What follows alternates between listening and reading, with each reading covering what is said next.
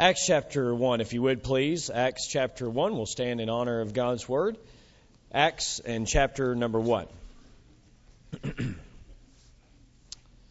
This morning, the sermon title was Go in His Name, and it was in reference to Moses. When Moses said, if I go and they ask me, who's sending me? What should I say? What is His name? They asked me, what is His name? Then God said, I am that I am, Moses. And tell them that I am has sent you. Tell them Jehovah has sent you. So God's name put Moses on a mission. Well, now we're reading in the book of Acts, obviously several years after Moses. But it's God's name that puts the whole church and the people of that church on a mission. And so we're going to read about that here tonight. We started last Sunday night in the book of Acts. And so let's just begin our reading again in Acts chapter 1 and verse number 1.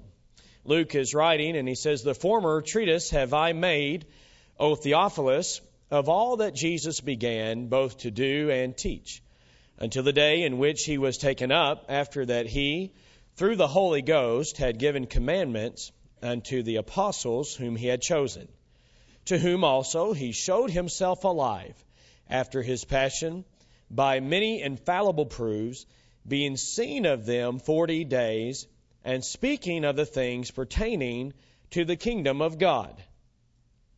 And being assembled together with them, commanded them that they should not depart from Jerusalem, but wait for the promise of the Father, which saith he, Ye have heard of me.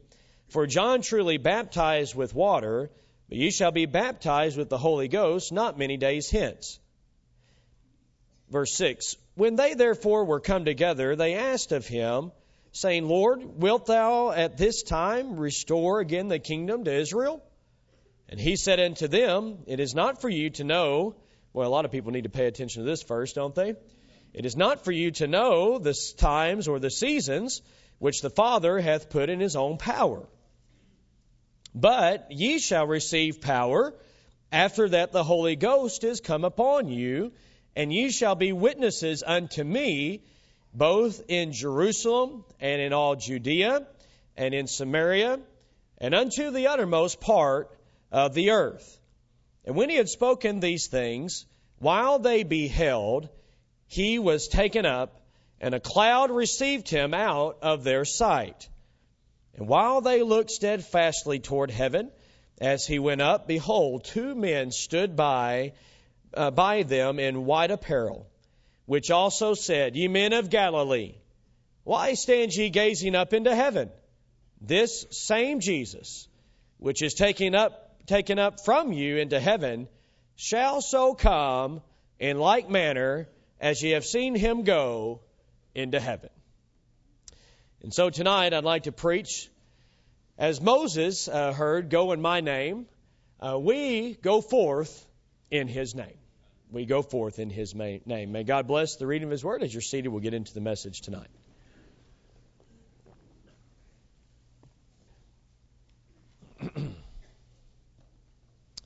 Have you ever heard these words? Who said so? Who said so? Well, if you have kids, you've heard them say that. If you have siblings, you probably have said that, more than likely. It's time to come to the table. Who said so?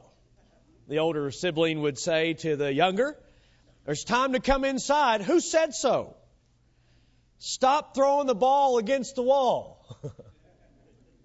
Who said so? Right? Hear that a few times. Set the table. Who said so? Well, it's a matter of authority, isn't it? Who gave you authority to say what you're saying to me? Some would want to know. Maybe you've heard it at work not too long ago. Do this. Who said so? Well, the boss said. Well, that ought to change things. Yep. That question, who said so? It should change things when this is stated after it. Dad said. Now, that ought to change everything. Or Mom said. Now, there's the real authority, right? Mom said. Who said so? So if maybe it is a younger brother or sister coming, if they come and they were legitimately sent by the parent, they were authorized to say so, Now, it could be they just threw that around. Now, there's some younger siblings who probably have done that. Dad, wait a minute, did he really say that? Okay. But if he really said that, and the implication would be that he did, then the young person's word is just as strong as the dad's word. Because he is at that point, as he's speaking on behalf of dad or of mom, he maybe wouldn't use this terminology, but the fact of the matter is this: he's an authorized, or she's an authorized agent. An authorized agent. Okay, so I can see this happening now. Some younger sibling's going to say, hey, look, I'm the authorized agent here. And Dad said so. Well, if you have to play that card, then so be it. But it does make a difference, the authority. The authority. And then, whether the sibling complies or not, that's between them and the authority. But the younger sibling has done their job, strictly to make the announcement. As a believer, do you view yourself as an authorized agent of the Lord Jesus Christ? Well, the truth is that we are.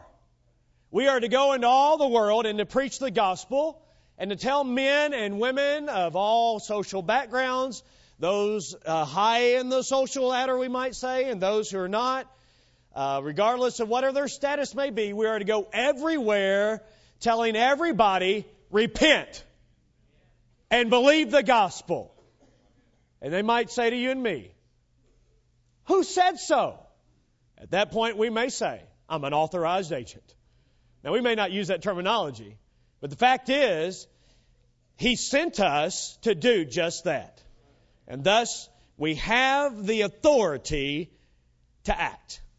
The word authority means this: power to act on behalf of somebody else. Power to act on behalf of somebody else. When that parent authorizes that 6-year-old, let's say, when he or she authorizes that 6-year-old, then that 6-year-old is not going to be physically able, probably, to make that older sibling to comply. But it's not the power and the authority that's in the little 6-year-old. It's the power and authority that's in the parent.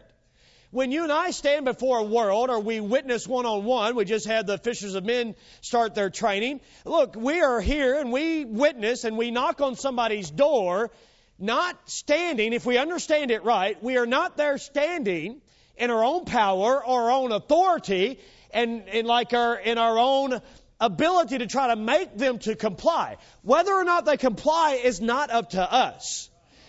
Our job is strictly to proclaim the good news, the gospel message of the Lord Jesus Christ. And then whether or not they comply, that's up to them. But you are authorized. You're authorized. You have the power to act on behalf of somebody else. Somebody else. As we saw last Sunday night, in the message, we saw that Luke is writing to a man named Theophilus. We saw his name in our reading tonight. We know that Luke wrote 2 volumes. He wrote, of course, the Gospel of Luke, and he also wrote now what we know as the Acts of the Apostles, which really gets to be the act of God through the apostles in the name of Jesus Christ. But nonetheless, this is basically a 2-volume set that Luke is writing to Theophilus. I want to deal with this a little bit here tonight, and because we didn't really flesh it out last week. But according to what Luke said about Theophilus in Luke, in his gospel, he spoke to Theophilus as, most excellent Theophilus. So, who is this man Theophilus? We really don't have a whole lot of information about him other than what we find here in just the introductory sections of Luke and then just a little bit here of Acts. But given the way that Luke spoke to him, it's most likely that Theophilus, of course, number one, would be a Gentile. He's not a Jew, and Luke was a Gentile, not a Jew. So he's writing to a fellow non-Jew or Gentile. But by the fact that he said, "Oh, excellent Theophilus," most would say that it's possible and most likely that Theophilus was a man of means. He was a man of perhaps wealth, this man Theophilus. He may have been a man of position, of rank of some sort. He may have owned a business, or he may have had position within his society.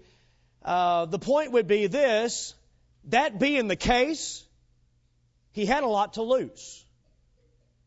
He had a lot to lose by identifying with this, what some would see as a new sect or a new religion. It would be viewed that way amongst the other Greeks and Romans and Jews, and the persecution that would come.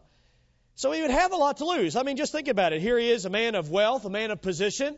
If he identifies with this Jew named Jesus, who was crucified, was buried, and they say rose again, and he's a believer. I believe that Theophilus was a believer at this point. If he identifies with this man, if he identifies with these people, this group, this church that by the point in time that he's reading this has grown in great measure, but if he identifies with them, he really has a lot to lose. He might ask something like this: man, is this worth it? Is it worth it to identify with Jesus? Is it worth it? You might ask that same question. Is it worth it for us to give so much time and investment in serving the Lord? Is it worth it to give financially like what many of you do? Is it worth it to give your whole life to the Lord Jesus Christ? Is it worth it? Well, the answer seems so obvious. All you got to do is put a little pressure to that. Put a little bit on the line, or quite a bit on the line, and maybe that question is one that you kind of toss around in your mind. Is it really worth it here? So Luke is writing to Theophilus to encourage him, to help him to know, as he says in Luke chapter 1, to know the certainty or the validity, the reliability of what he had believed. He's a new believer, and I'm sure he is wondering, what in the world have I got myself into? And maybe you've wondered that as well. And that's where Theophilus was. But Luke is also writing to him, not just to solidify him in regards to his faith, but to help him to be so solid in his belief about Jesus and about this Christian way, that not only is he convinced himself, but that he becomes a convincer, that he becomes a witness, a bold witness. And so that was the intent of Luke's writing, which, whatever the intent was then, is God's intent now. And so God wants us to be, like Theophilus, bold to believe the gospel and to be totally convinced that what you and I have embraced by believing in the Lord Jesus Christ is not believing a fable, but it is believing the truth of God. And being very convinced of that, to the point that we are very bold in our proclamation of the gospel. Look, you have not believed wrongly if you've trusted Jesus Christ and Him alone. You've not believed wrongly. And so Theophilus is facing a lot of pressure, though. He has the pressure of a pluralistic society. A society that says it's not right to be exclusive. Whatever somebody wants to believe is fine, as long as they don't believe that what they believe is exclusively right. Does that sound familiar? It's okay, whatever somebody wants to believe, as long as what they believe, if they don't believe that what they believe is exclusively right to the exclusion of everything else.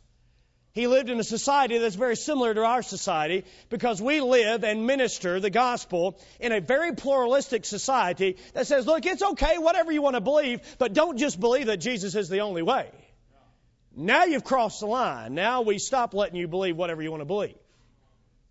Okay, so you have that pressure. And then it can go into the form of persecution. Now, another point about Theophilus. He's not a man who's going into full-time ministry, as far as we know. He's not a pastor. He's not a missionary. But he is a friend. And he is a church member. And it may be that he owned a job or he worked in a place, but it had some advancement and such. Here's the point. Don't underestimate your role, though you may not be called into full-time ministry. Should Bible college students study the book of Acts? Absolutely. Can you learn some things there? Yeah, if you'll pay attention. Most certainly. But the book of Acts is not just to be studied in Bible college. The book of Acts is written to somebody that's in the secular world, that's working a job, that's owning a business, that's an executive, a CEO, or somebody like that. It's written to the common man. It's written to all people. Hey, look, in fact, I appreciate what Miss Juanita Weston said to our new members class this morning. She said, I took fishers of men because it dawned on me, I realized that being a witness is not just the job of the pastor. And it's not just the job of the staff. It's the job of all believers. And so listen tonight, the book of Acts is written specifically for you, that you might be challenged to be a witness of the Lord Jesus Christ. So it might be that we could, in these modern times, we could say, the former treatise, have I made, and put your name there. Gail Hash. I just saw Brother Gail there. We could go around and put everybody's name there. That, look, this book is written specifically for you, to challenge you to be a witness of the Lord Jesus Christ. And you can be assured that what you've believed is right, given the content of the gospel. And you can be assured of this, that what you've believed is right, given the way that God has put His hand on the gospel and it is spread everywhere. I'm telling you, there's more involved than just man here. It's the mighty power of God that's been on display through the centuries. Why should Jews take the gospel to Gentiles? Why should Gentiles believe a Jew? See, the gospel cuts across these cultural boundaries and all the other boundaries that are there. That's the power of the gospel. We have here in verses 1 and following, we basically have this. Luke is saying to Theophilus, Theophilus, share the gospel because it's right. And Theophilus, you are an authorized agent to spread the gospel. Theophilus, we would say today, you don't have to go to Bible college to spread the gospel. Theophilus, you don't have to be called into the ministry to share the gospel. All you need to have to share the gospel is the gospel. If you've got the gospel, then you ought to go, because you have been authorized to go. Just very quickly, I want to mention a few points and then dwell on certain ones. In verse number 1, we have the authority. Why should we go and disturb somebody on a Saturday morning or on a Tuesday night? Or why should you go to somebody during a break time and sit down and talk to them? Who gives you the authority to talk to somebody about Jesus? Well, we have the authority tonight, and it comes from the highest. We have the authority. In verse 1, I believe we see this. We have the authority because we go in Jesus' name. We go in His name. That gives us authority. What gave Moses to come and stand before Pharaoh and to say, let my people go? It was not the name of Moses. It was the name of Jehovah. That's what gave him authority. What is it then that gives us authority as we go and proclaim the gospel? It's not that we go in the name of Southwest Baptist Church. It's not that you go in your name. It's not your pastor's name. It's that you go in the name of the Lord Jesus Christ. Therefore, you have the authority. You have the authority, number 2, also in verse number 1, in this sense that we are continuing to do what Jesus started. We are not starting something new. We are continuing what Jesus began. As Luke said there, all that Jesus began both to do and to teach. From verse number 2, look at this. We have the authority to spread the gospel because we are doing what Jesus said to do. Now, I love the answer of a young child who says, because Dad said so. That settles it. Here we can go and knock on someone's door and they may say, why are you here? Well, we can say, well, God sent me here because He said go. We're doing what God commanded us to do. It is when it says there in verse number 2, what He commanded by the Holy Spirit, the commandments unto the apostles. The word commandments there is official sanction. It is the orders that have been given to us. Our orders come from God. That's high. That is the highest. We have authority to spread the gospel in verse number 3 because we serve the living Savior. Look what Luke says there in verse 3. To whom also He showed Himself alive after His passion or His suffering by many, look at this, infallible proofs, The word infallible proves is one word that means this: evidence that removes doubt. Evidence that removes doubt. It's a convincing proof. It's that which causes one to know something for sure. I like what one person said. He said this: they are indications from which there is no getting away.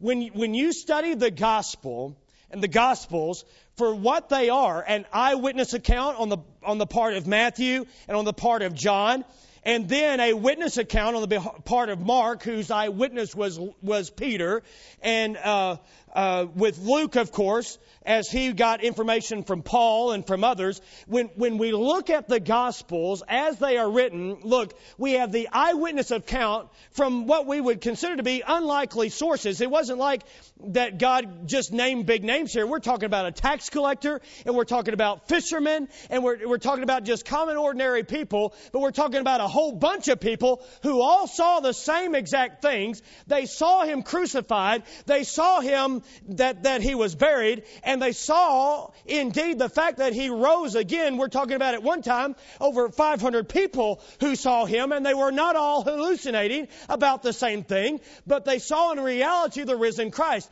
Hey, listen, if we have that kind of documentation, we have Bible proof, we have solid ground, just even in a court of law, that would stand up in a court of law, because we have that type of eyewitness account.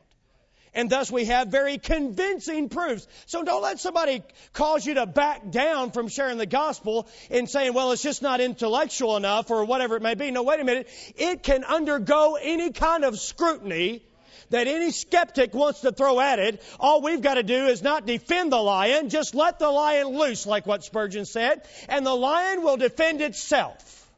We have many infallible proofs, things you just can't get away with, or from, rather.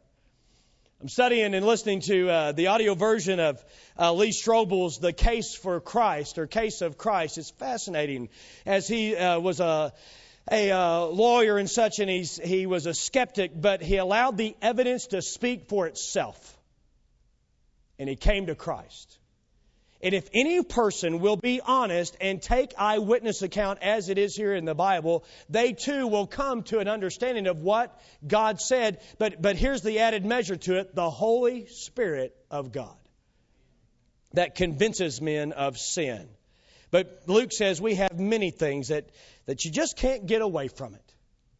Some of you maybe before you came to Christ, you tried to get away from it. But it's like God just kept coming back at you. And the Word just kept coming back at you, and you couldn't get away from it. That is the power of the gospel. Luke says that he appeared to them for 40 days.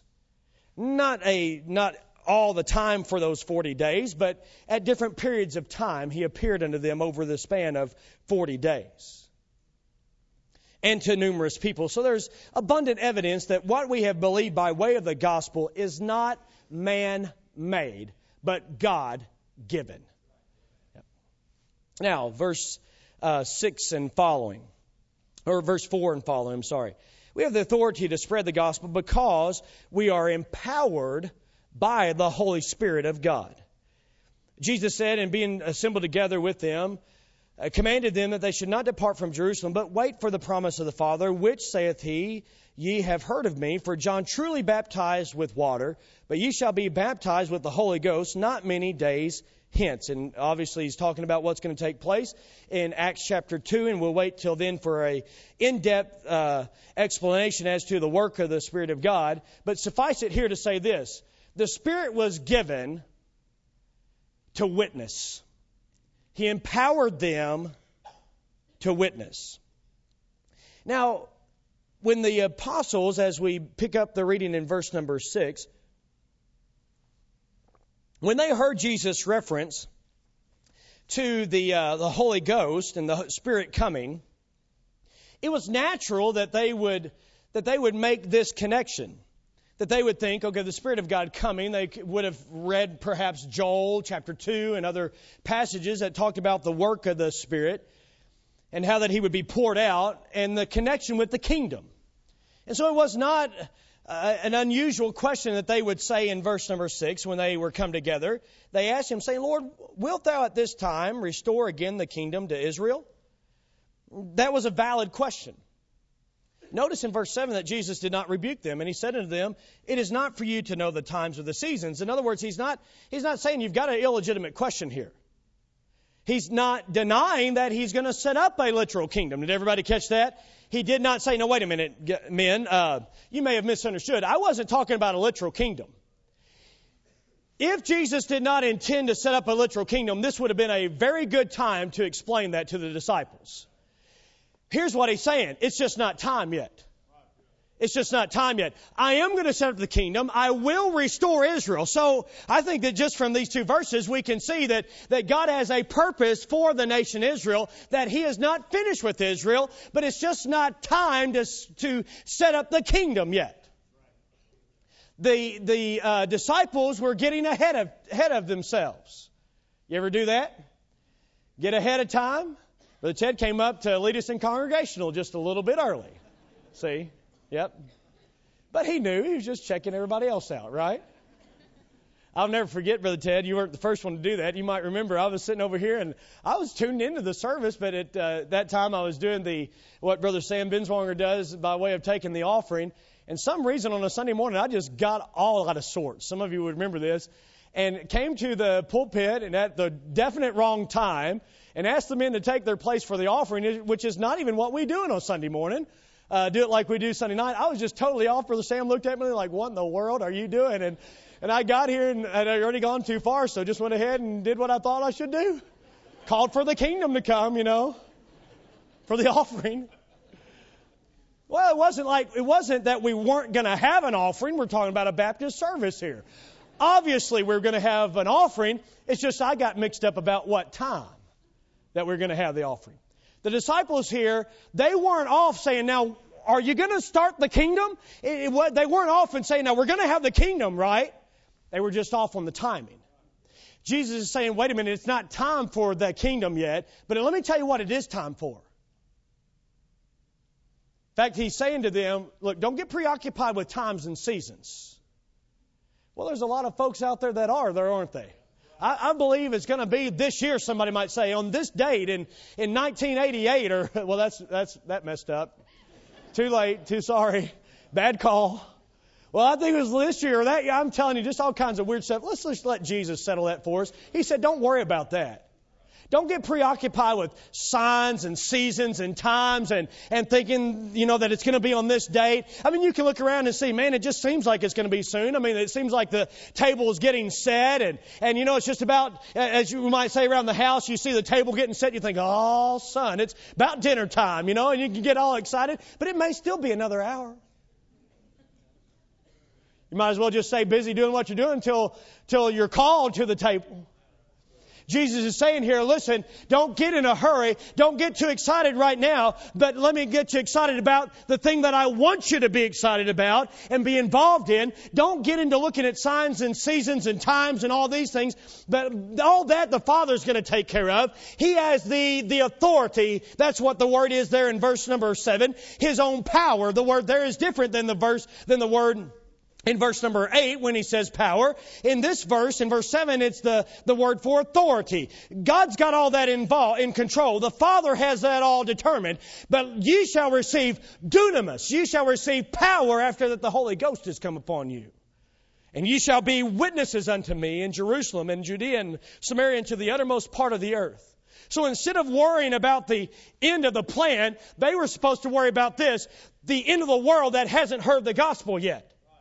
The far reaches of the world that had not heard the gospel. So Jesus is saying, here's my plan. I want the gospel to spread here in Jerusalem, but then I want it to go out to all Judea. And then don't forget about Samaria. And then from Samaria, you just take it to the rest of the world, take it to the uttermost part of the earth. And so the influence of the gospel is supposed to be broadening and spreading in its influence, because that is God's chief concern. And he's saying to them, you're going to receive power, and this power that's going to come upon you, look, it did not make them lose control like many Pentecostal and charismatic leaders would cause us to think today, and rolling on the floor and barking like a dog and all holy laughter and all kinds of weird whacked out stuff. But what the Bible says here is that when the Holy Ghost comes upon you, you shall receive power to witness. to boldly proclaim the gospel. So the Father sent the Son to be the Savior, and the Son sent the Spirit. I'm telling you, the whole Trinity is involved in the work of the church, in the propagation of the gospel. Now, wait a minute. There was a lot of things going on in that day and time, and in that world, in that Greek culture. There was a lot of things going on. Politically, there was a lot of things going on. There was a lot of shifting, a lot of movement at the time that Luke is writing this. I mean, things were taking place in Rome. There was great power, a lot of movement as far as the conquering of the world and all those things. There was a lot going on by way of politics. But God wasn't not that He wasn't interested in it, but that's not where the Trinity was at work. There was a lot going on by way of sports. I'm talking about Rome and the gladiators and all that was there. But the Trinity was not interested in what was going on in sports. There was a lot that was going on by way of Greek culture and entertainment and drama and all that, the development that was going on back then. But that's not where the Trinity said, listen, this was where I'm focusing my attention. But the Trinity, I'm talking about the Father, Son, and Holy Ghost, said, here's what I want to give my attention to. This small band of people, these 11 unlikely men, and all the others who have joined themselves to them, this 120 that's going to gather in this upper room, my attention is on them. That's astounding. It was up to you and I, we'd think, okay, if I'm going to put power somewhere, I'm going to change Rome. Or I'm going to be involved in the sports world and I'm going to change these gladiators and make these sports figures, these great believers. But here's what God said. I'm going to take these unlikely men and these unlikely women and I'm going to put my Spirit upon them and they're going to witness everywhere about me. And that's how I'm going to change the world. You see, you and I can get our attention distracted to the power of politics or what's going on in the sports world or what's going on in the entertainment world. But let me tell you tonight, where God has His attention tonight, just like He did back then, He has His attention on Southwest Baptist Church. I'm talking about the Father, the Son, and the Holy Ghost being interested in what's going on right here. Wow. Talk about power. We're talking about the Creator, Redeemer, who's interested in using you. It's no wonder that as these men and women alike yielded their lives to God, the gospel began to spread like wildfire from Jerusalem to Judea to the half Jew, half Samaritans, and to all the Gentiles, and made it all the way to the capital city of the world, namely Rome. But it's not supposed to stop there. In fact, if you read the last verse of Acts, it's like the book didn't finish like we would think that it would. You ever read a book and think, is that it? He left me hanging here. Is that it? And you know what they're doing? They're setting you up for the sequel. Right? It got to Rome, and Paul is preaching and teaching the gospel of the Lord Jesus Christ, and no man hindered him.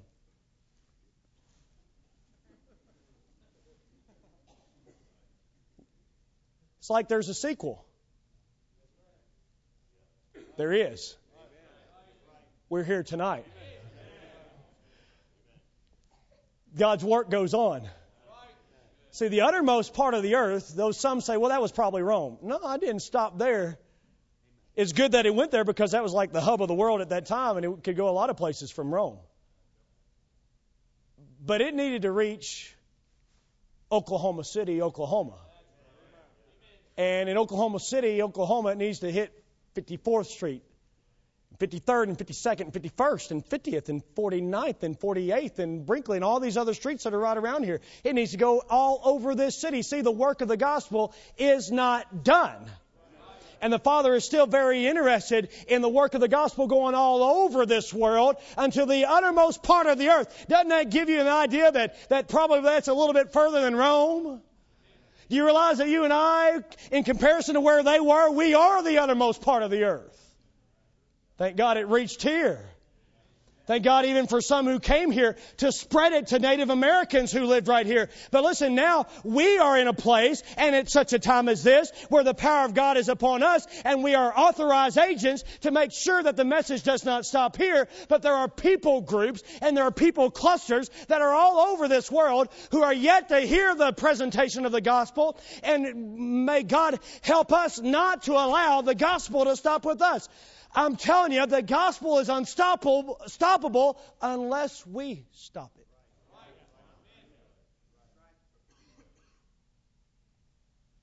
This past week, as we were getting ready for Brother Derek's ordination, I had a little bit of time with him. We went to get coffee, and coffee just helps good theological thinking. So we were there and enjoying a little bit of time together.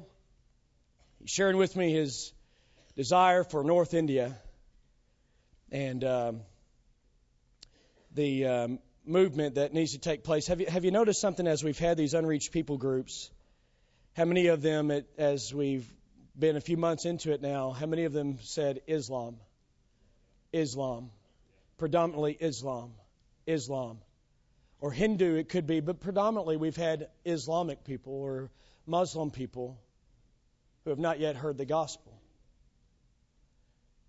Are we to take the gospel to them? Intentionally? Yes. Well, there's a lot of barriers there. Yes, but it's an unfinished task that God still has given to us, and He hasn't changed the Great Commission. Who says so? That's a good question. Who says so? What about the guy at work that doesn't want to hear? I'm talking about that rough guy that just looks at you like, go ahead, try to share the gospel. What about that guy? Who says you're supposed to go and share it with him? Same one that says we're supposed to go and share it with Muslim people. He still says so. And so since he still says so, evidently he intends to still empower us. We have No, wait a minute. Think about this. By the fact that we are still here and not raptured out, the gospel has not yet reached its final destination. Have you ever, you've used your GPS and you're traveling around with that and you have reached your destination. I love that sound. Sometimes it's hard to find that sound. Find that destination. You have reached in 0.5 miles. You have reached your destination. Well, we have the gospel. But right now, church, we can't say, well, the gospel has reached its final destination. Not yet. It's still supposed to be going. We have an unfinished task. You see, we can let Luke even answer his own question. If somebody said, well, what do you mean by uttermost part of the earth? In Luke chapter 24 and verse 47, he said that repentance and remission of sins should be preached in his name among all nations, among all peoples, among all groups, beginning at Jerusalem. You see, we have the authority to share the gospel at this time because of the power of the Holy Spirit that is given to you and I to witness. How do you get the power of the Holy Spirit? Just share the gospel. And the Spirit of God uses the Word of God to convict people that are not yet people of God. A couple more thoughts why you have authority to share the gospel. Look at verse number 9. We have authority to share the gospel because we serve the Lord who's ascended on high. He's ascended on high. When he'd spoken these things, while they beheld, he was taken up, and a cloud received him out of their sight.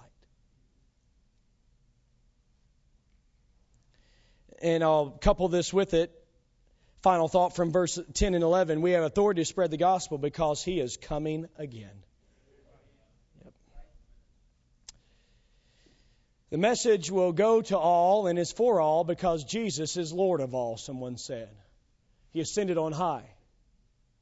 When he ascended on high, can you imagine being on that Judean hillside there and probably the Mount of Olives?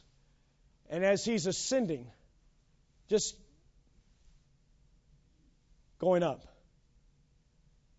And you watch, you keep watching,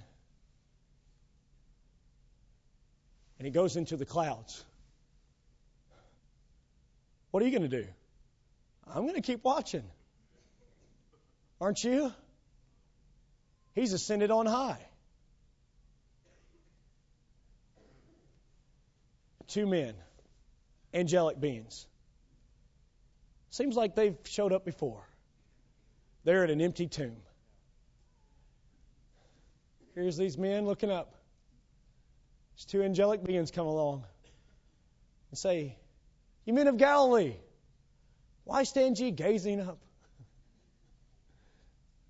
I love it. This same Jesus, as you've seen him leave, he's coming again. You know, that points directly to the book of Daniel, chapter 7, verse 13 and 14, how he would come again in the clouds in power and great glory. He's coming again. You have authority to go everywhere and share the gospel because he ascended on high and left you here to do his work. You know what conjures up in my mind? Elijah, caught up in a whirlwind, gone. Who's left behind? Elisha. What did Elisha want? A double portion. Give me a double portion. And then after Elijah is gone, Elisha's on the scene, as you begin to see what Elisha did, and you study and see the authenticating power of God that is upon him and the miracles, and you take them for what they are and not trying to spiritualize them, but just simply this: God is saying, my hand is now upon Elisha. Listen to what he's got to say. He's the prophet. As these men watch Jesus go, the mantle has now been passed from Jesus, the leader, to the disciples as the followers. The followers now become the leaders on the earth. The mantle has passed. The responsibility has been given.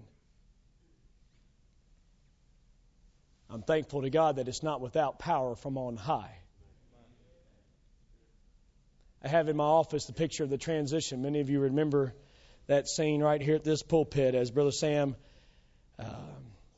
took the shepherd's staff and passed the responsibility to pastor the church. Talk about fear and trembling, receiving it. I've got that picture there, and I've got the staff right beside that picture. I look up behind the choir, and I see people's faces, and some crying. I'm thinking, oh, why are you crying? I understand. That's fine. But as that was passed, there was a transition. Now, the work that I'm to do today is no different than what Brother Sam was doing. And the work that God and Jesus has given to us is no different than what he did as he spoke to people and shared with them the good news. But at this point in time, as he ascended up on high, he passed the responsibility. What a vast and great responsibility. He's passed that responsibility to care and shepherd people to his church. Take the message and go everywhere. You are an authorized agent. Go. Whew. One generation comes and one generation goes. But each generation, as the church continues on, it's one generation of the church saying to the next generation, it's your turn. Go. You know what you're getting ready for? Leadership. Responsibility. You know the best way to get ready for it? Do it now. Yeah, but I'm just 8 years old. You are an authorized agent to go to anyone and everyone, to speak to anybody, no matter what their status, and to say, God says, God calls you to repentance. I've read the letters of some who have written, I'm talking about children, who have written to the President of the United States and said, Dear Mr. President, Read your Bible and make sure that it's King James. Little 8-year-old saying that to the president. Who authorized him to say that? The one who's over and above, high above, any president that presides upon any place of the earth. We have absolutely no reason to hide the gospel. We have no reason to shy away from sharing the gospel. Because the exalted Son of God has given you and given me authority to go in His name. Let's go. Let's go. Father, we thank you now in Jesus' name that we have authority. And I consider that the whole Trinity is at work, Father, Son, and Spirit. And we're to baptize them in the name of the Father, Son, and Spirit. It seems so unlikely. I feel like Moses who said, Who am I? I feel like tonight as a church we could say, who are we? We're not anybody. We're nothing special. That's most certainly true. But God, you've given us this task of world evangelism. And I pray that you'd help us to go into all the world. It's only right that we would pray for the advance of the gospel. God, would you make us bold witnesses? Lord, would you help us to be submissive to the role and the leading and the urging of the Holy Spirit of God to share the gospel. Dear God, we lack boldness in and of ourselves, but we know that the Spirit can empower us. I pray that you would do so. God, I pray you'd help us to make the gospel known in all the world. Would you use us to do that, to start churches everywhere? I pray for the Pembertons as they go to North India that they would start a church planting movement. I pray, God, for the brewers in Brazil and others, dear God, in Sri Lanka, the Unrus and the Hoovers and Switzers that are there in Ethiopia. And God, all around, Lord, we have been authorized by you to send forth missionaries and then to go ourselves right here within this city. Please help us, I pray. God, I pray for our efforts in Friend Day. I pray for, God, souls to be saved and for people's lives to be changed. But that's only possible through your work in the gospel. Please help those that are workers in places of business here in the city. Give them authority and the opportunity to share the gospel. And those in school and all around, dear God, help us to go really in your name and in your authority. In Jesus' name I pray. Amen.